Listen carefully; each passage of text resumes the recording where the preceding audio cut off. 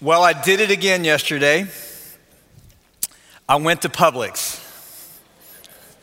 But this time, there were no Girl Scout cookies, which was very, very sad. But I had another amazing thing happen. I went just to get a few things for lunch and dinner. And I don't know if this ever happened to you guys. Maybe I'm talking to the husbands in the room, the fathers in the room, but I was navigating the store and like when I went through the cookie aisle, some double stuffed Oreos just happened to fall right into the cart. That ever happened to you? And I was going down some other aisle, like some crackers and stuff, and then I saw some Hostess cupcakes, and they fell into the cart. And then I was going through the frozen food section, and some Blue Bell ice cream hopped into the cart. I went to get like 3 items. I spent like $14,000. I don't know if that's ever happened to you. I didn't know I needed the Peeps that are out because it's Easter, but I did. I didn't realize I needed the double stuffed Oreos, but I did. I went for a few things and I came back with a lot more things I didn't realize that I needed because they weren't on my grocery list, but when I saw them, I realized I gotta have them. This is the primary reason my wife does not send me to the grocery store. Do any other husbands, can you relate to this, all right? My kids love it when I go to the grocery store because I might actually even forget the real reason I'm there and just come home with a lot of sugar, which to me is an integral part of a healthy diet.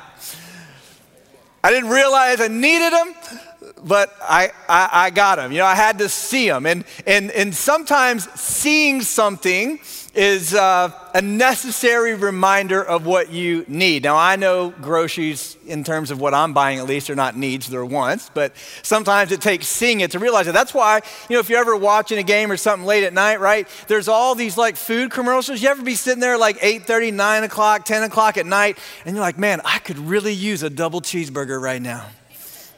I just had dinner, just had a big bowl of ice cream, just had a package of Peeps. But when that commercial comes across, listen, these marketing agents, they know what they're doing.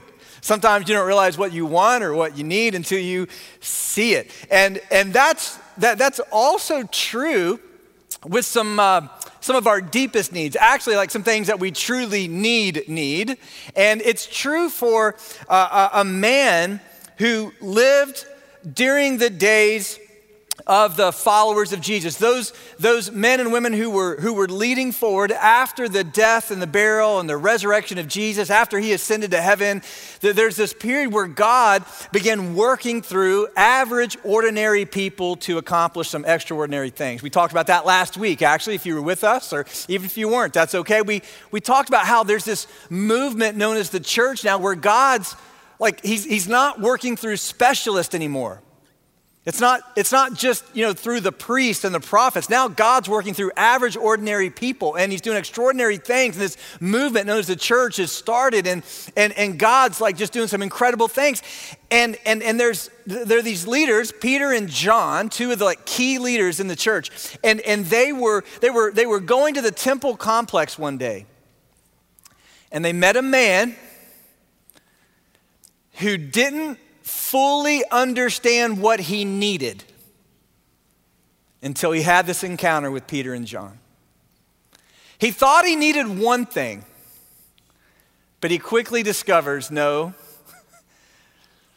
he has a deeper need.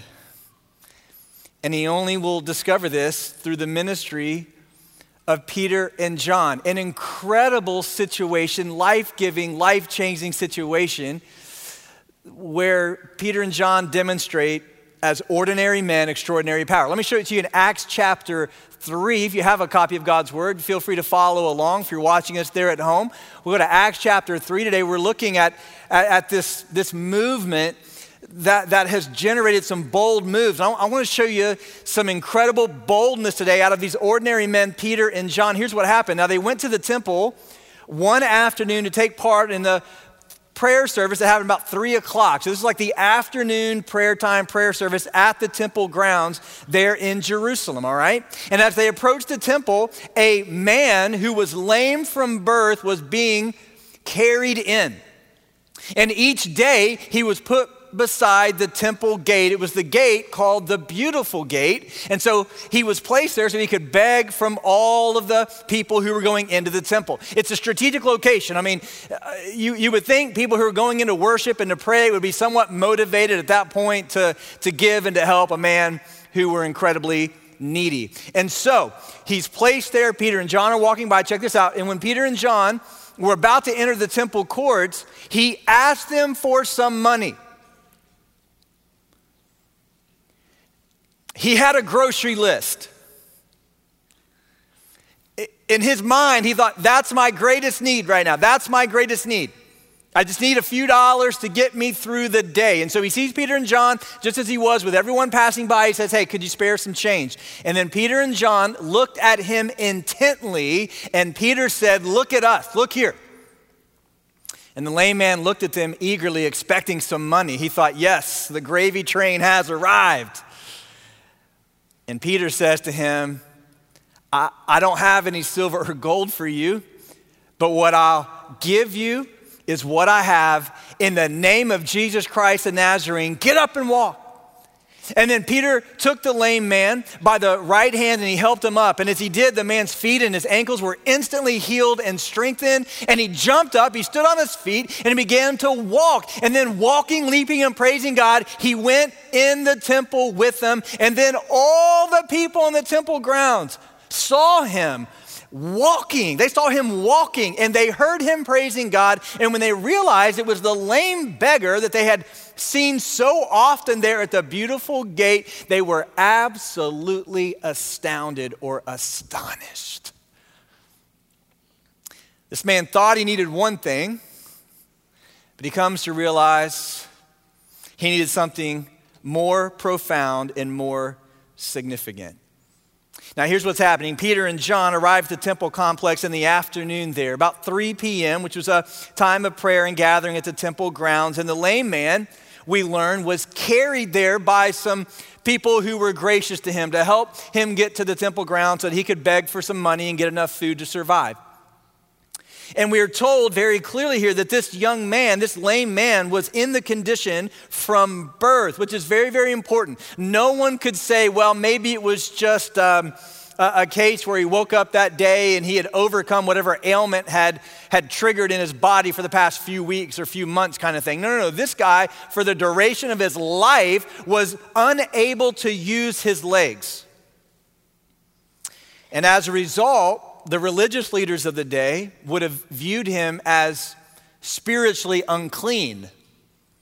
That's why he was placed outside of the Beautiful Gate and not inside. He was not allowed inside the inner grounds of the temple because the common view of the day, and I know this is crazy to us, but this is how it worked, is that this man would have been deemed stricken by God. Somehow he sinned, and maybe even in the womb, his parents sinned. Something happened where God's judgment was on him. That's why he couldn't walk. And so no one was inclined to truly help the man because they viewed him as spiritually unclean. In other words, he was getting either what he deserved or what his parents deserved, and most of the religious leaders would just left him alone.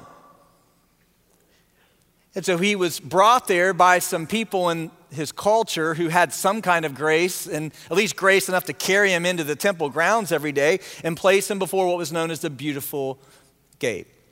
Now, let me just show you a picture here of the temple complex in Jerusalem in the first century and how it would have worked. You see here on the very outside, kind of at the bottom of the screen, the entryway into the court of Gentiles there, all right? And you see there kind of like a light brown door. That's the Beautiful Gate. That entered into what's known as the court of women. And then there's another gate that gets you into the larger building, which was the inner gate where only Jewish men could go and worship.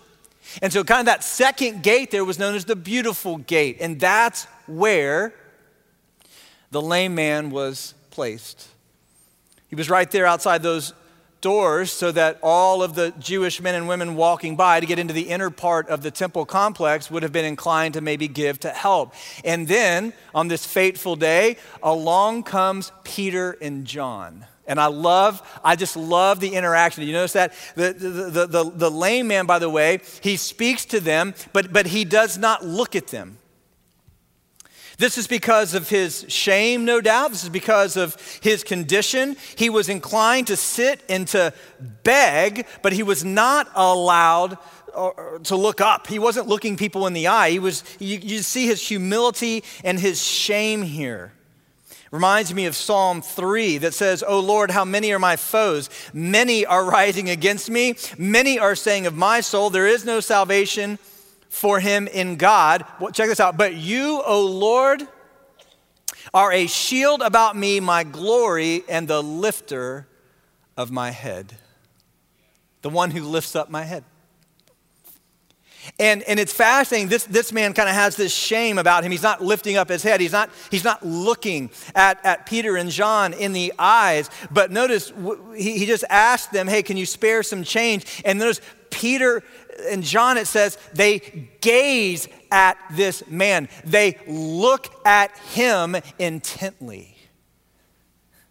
Kind of like the first time my wife saw me. I mean, gazed intently. I might be exaggerating a little bit. So they make eye contact with him, and then you notice what happened then. Check this out. And then Peter's like, hey, look at us.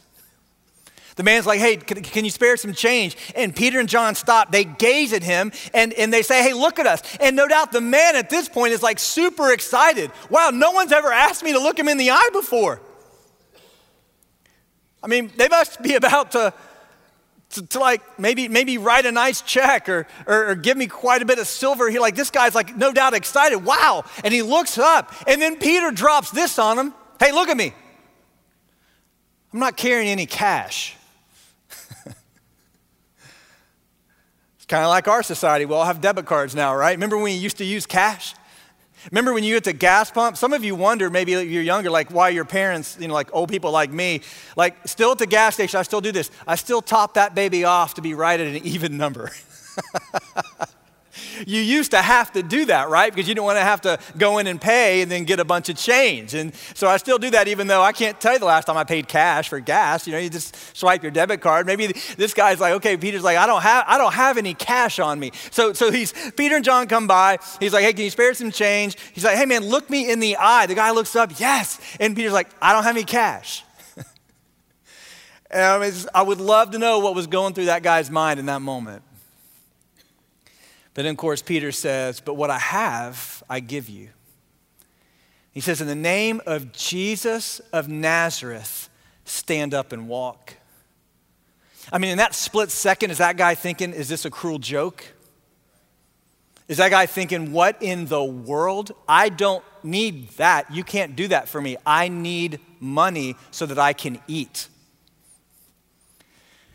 Peter and John reach down, they take the guy and they pick him up, and sure enough, for the first time, think about this, for the first time in his life, he's able to stand under the power of his own legs. I mean, this is amazing.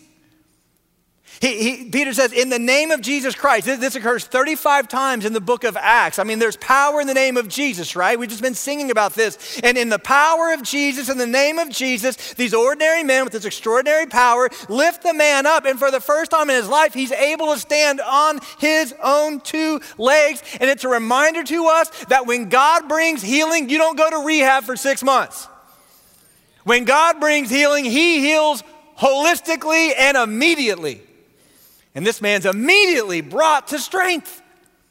And he's standing there really in fulfillment of what Isaiah said would happen through the ministry of Jesus. Remember what Isaiah said, Isaiah 35, "Then the eyes of the blind will be opened, the ears of the deaf unstopped, the lame man will leap like a deer, and the tongue of the mute will sing for joy." And what happened to this lame man? He began to leap like a deer. I mean, I don't know if we can do that in church. Jason's already got us dancing today. I ain't never been to no Baptist church with dancing. I mean, can you imagine though? Can you imagine this man? His entire life considered unclean. His entire life considered a plague to his society. And in his entire lifetime suffering, just begging. And immediately these two men come by and say, I ain't got no loose change for you, but what I have I give you in the name of Jesus of Nazareth. Stand and walk. And they stand him up, and there he is. And what does he do? What's the scripture say that he does here? It's just awesome. He says, and then he began leaping like a deer, I'm sure, just like Isaiah taught us. He said he began leaping, he began jumping around, and he began praising God. Isn't that what you would do?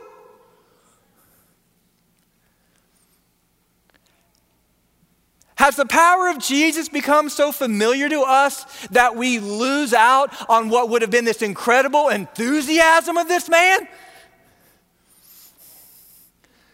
I mean, the dude's like got his legs, he starts leaping around, he starts jumping in the temple, right? Woo! I mean, hang on a second. He's probably in a little better shape than I am, right? The dude is walking. And he's not just walking, he's leaping, he's jumping around. He's like, I can do this. I don't know what he's doing, right? I don't want to get too carried away here. Somebody said years ago, I read this, I love this. The lame man asked for alms, but he got legs. Come on. And for the very first time in his life, he got to walk into the temple. For the very first time in his life, he got to go into the place that was the most revered and the most holy, and he got to walk in with everybody else. And he walks in, he leaps in, he jumps in, he break dances in, and he makes a fool out of himself. And he's just shouting, I'm healed, I can look, everybody, I can walk, I can run, I can jump. And he makes a fool out of himself. And the scripture says here that he gets into the temple there, and like he's just like making a stir, right? And he all the people there hear him praising God, and they see him walking, and they realize this is the dude who every single day is sitting outside the beautiful gate. Now, how do they know it's him? Well, he's the only one in there walking around dressed like a beggar. He's the only one in there walking around with no deodorant on. He's the only one walking around in there that is all disheveled and unclean. This guy's been sitting in the dust and the dirt all of his life, and now he's in there walking around. Yeah, they recognize him. They walk past him every single day of the week. And what does the scripture say? They were amazed, astonished, and they all rushed out in amazement in what had happened, as they saw this man now clinging to Peter and John. You see, this man thought, when he got up that morning, when his buddies carried him to the beautiful gate, he thought he needed one thing, but he came to discover he needed something much more. He thought he needed a little silver to buy a few groceries, but what he really needed was the life-giving and the life-changing power of Jesus to save his soul and to enable him to walk. And it's a reminder to you and me, listen, even though our circumstances are a little bit different today, check this out. Our greatest need is only met in the person of Jesus. I want you to understand today, your greatest and deepest need can only be met in the person of Jesus. Some of you walked in these doors today, or you're tuning in online this morning, and you got out of bed today thinking about something that you consider to be, in this moment, your greatest need. It's a financial need, it's a physical need, a health need, it's a relational need, it's a family need, it's a work need, provision need. You woke up today perhaps thinking, there's something that I need in order to be happy, in order to be fulfilled, in order to have peace.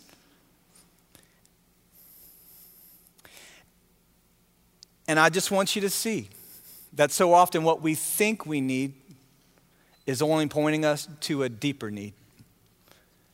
Because the greatest need that you have and the greatest need that I have can't be met by anyone or anything in this earth. It can only be met by the person and the work of Jesus of Nazareth.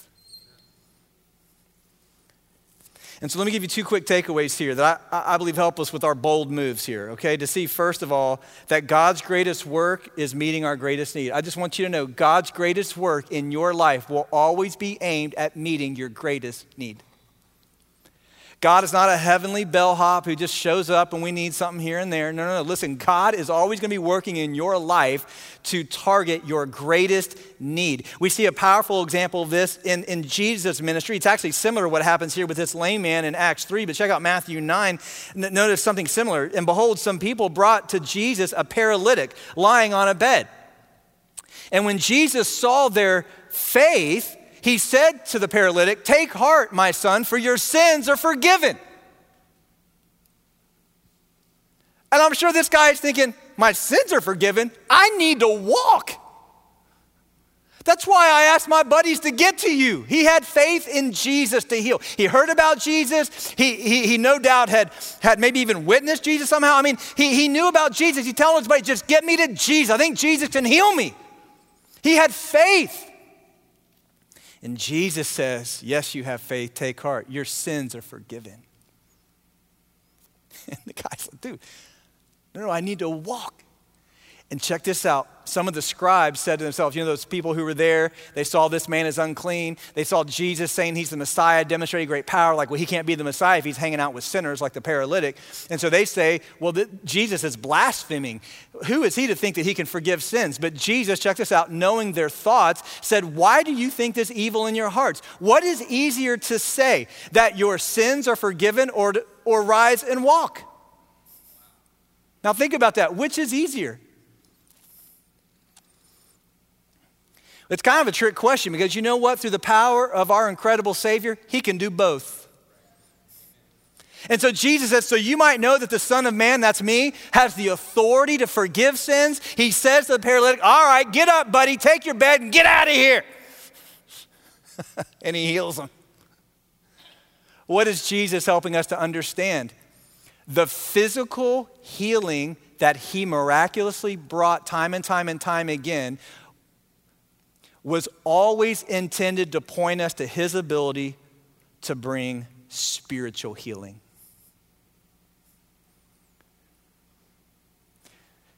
Jesus wasn't about making people more healthy and comfortable on their way to hell.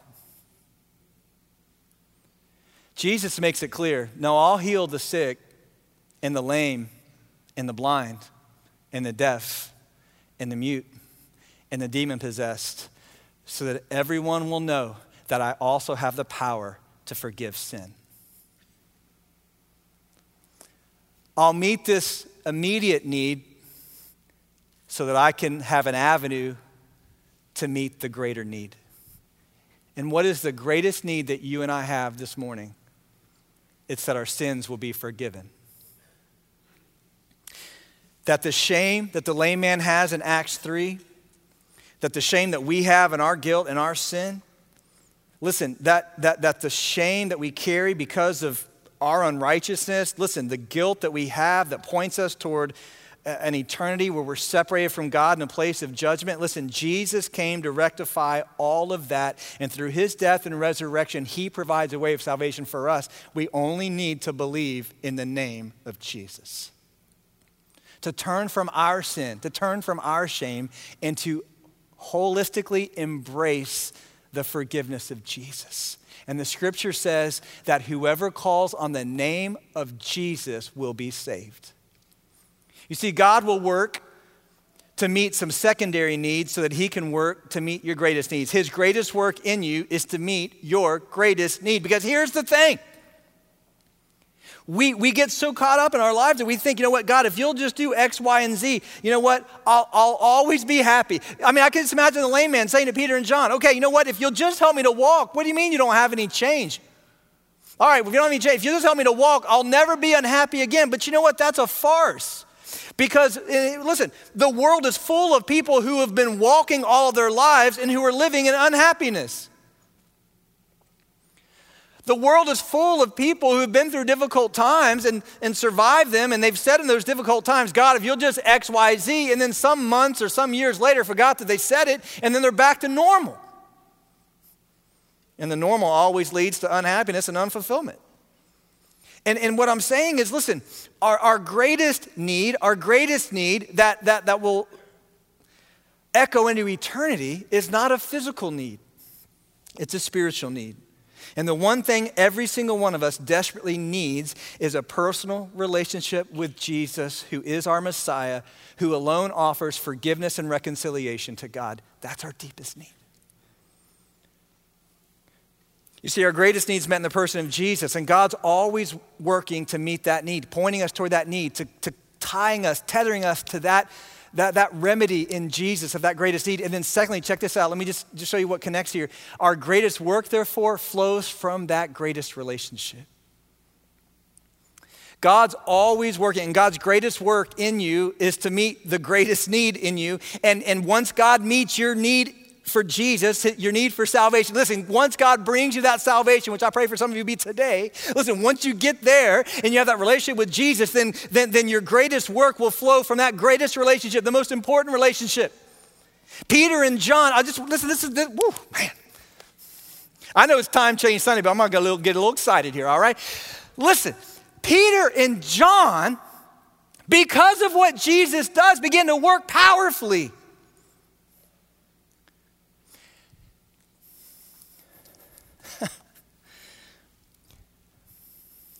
Boldly.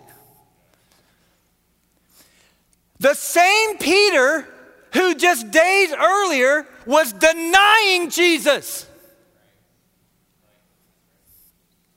You know what he does now?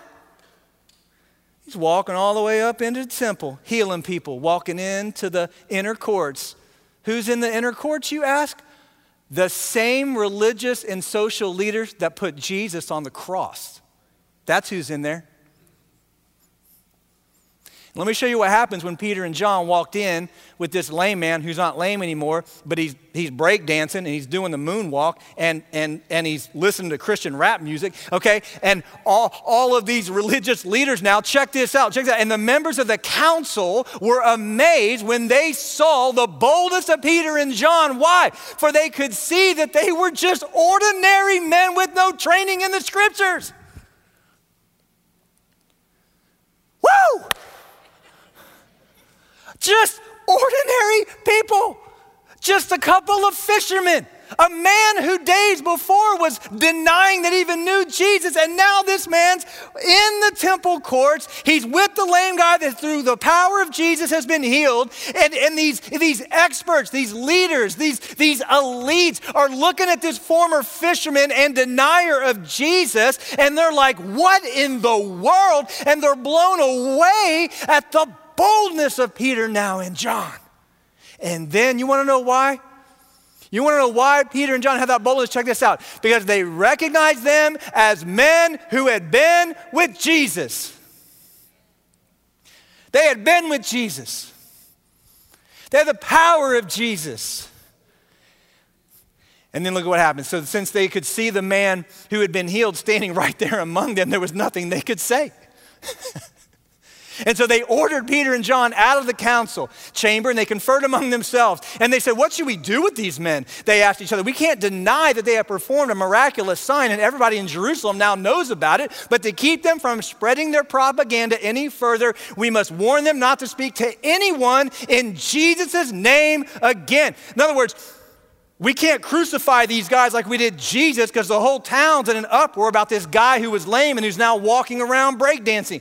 And so let's just tell them they better shut up. And so look at this. So they called the apostles back in, and they commanded them never again to speak and teach in the name of Jesus. And Peter and John, who had once cowered before these men and denied their Lord, now facing potentially crucifixion themselves, since it's literally the exact men who killed Jesus, says, do you think God wants us to obey you rather than him? We will not stop talking about everything we have seen and heard. The Greek says, put that in your pipe and smoke it.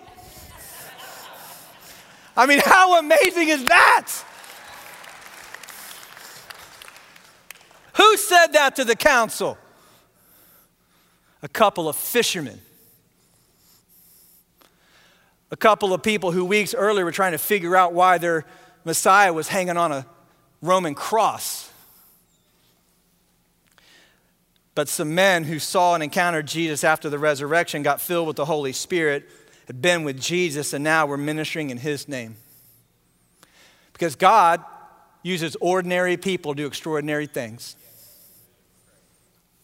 And God uses these people like you and me to show others that their greatest need is not physical, it's not relational, it's not financial. I'm not discounting the needs that we have in these areas at times. I'm simply saying there is a deeper layer of need that is spiritual. And God's greatest work is meeting our greatest need, and his greatest work flows from our greatest relationship. I just want you to understand, if you'll make yourself available to simply testify to the power of Jesus in your life, he will use you. Because if people can simply see that you've been with Jesus, it will make all the difference in the world. Average, ordinary men. What brought about this boldness?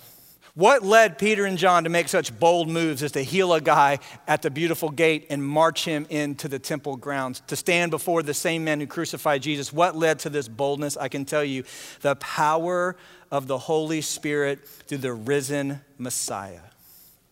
In other words, the same power that you and I have. The same power. That's why as a faith family, listen to me, Bell Shoals, we are a church that makes bold moves. That's why we are a church who is zealous for community engagement. That's why we are a church who's zealous for church planning. That's why we are a church that supports some of the finest missionaries that the world has ever seen and known. That's why we are a church that's meeting the physical needs of those around us, so that we have an on-ramp to talk about the greatest need, which is the spiritual need for salvation in Jesus. We are a church that has always made bold moves, and we will continue to make bold moves, because when Jesus is with you, those are the types of moves you make. To testify to his greatness, to share his glory, and to communicate that he is the solution to the world's greatest need.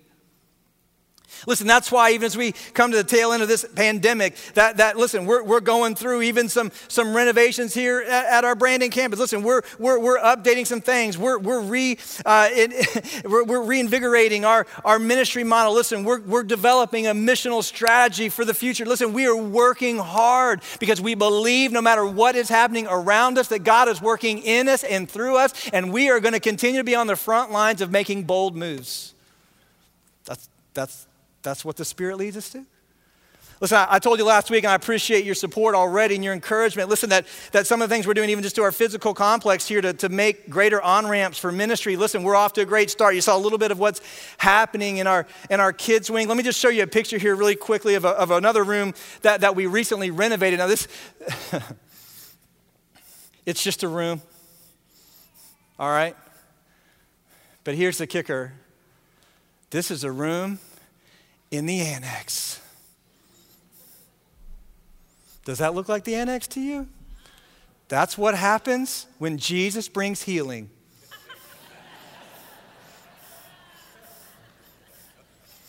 Through our incredible facilities team. And when Jesus brings healing to the annex, it doesn't even smell in that room. I'm not making that up. Hey, we're working to make things better, more attractive.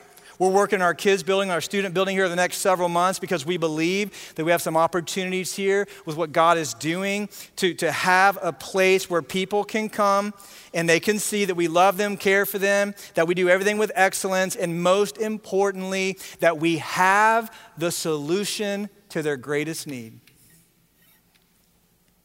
Listen, I'd love for you to continue to pray with us, to participate us in the days to come. Listen, I want you to be here if you're in town Easter weekend. We got some powerful things planned for Easter weekend for our community to have a gospel outreach. Listen, God is working, God is moving. If he leads you to support this initiative called Bold Moves, then we'd love to have you participate with us. If he leads you as someone new to our faith family to connect with us, to partner with us, we'd love to have you because we believe we are a part of a movement that's absolutely unstoppable. And it's unstoppable because it's tied to a Savior that's unstoppable. It's tied to a name that is unstoppable.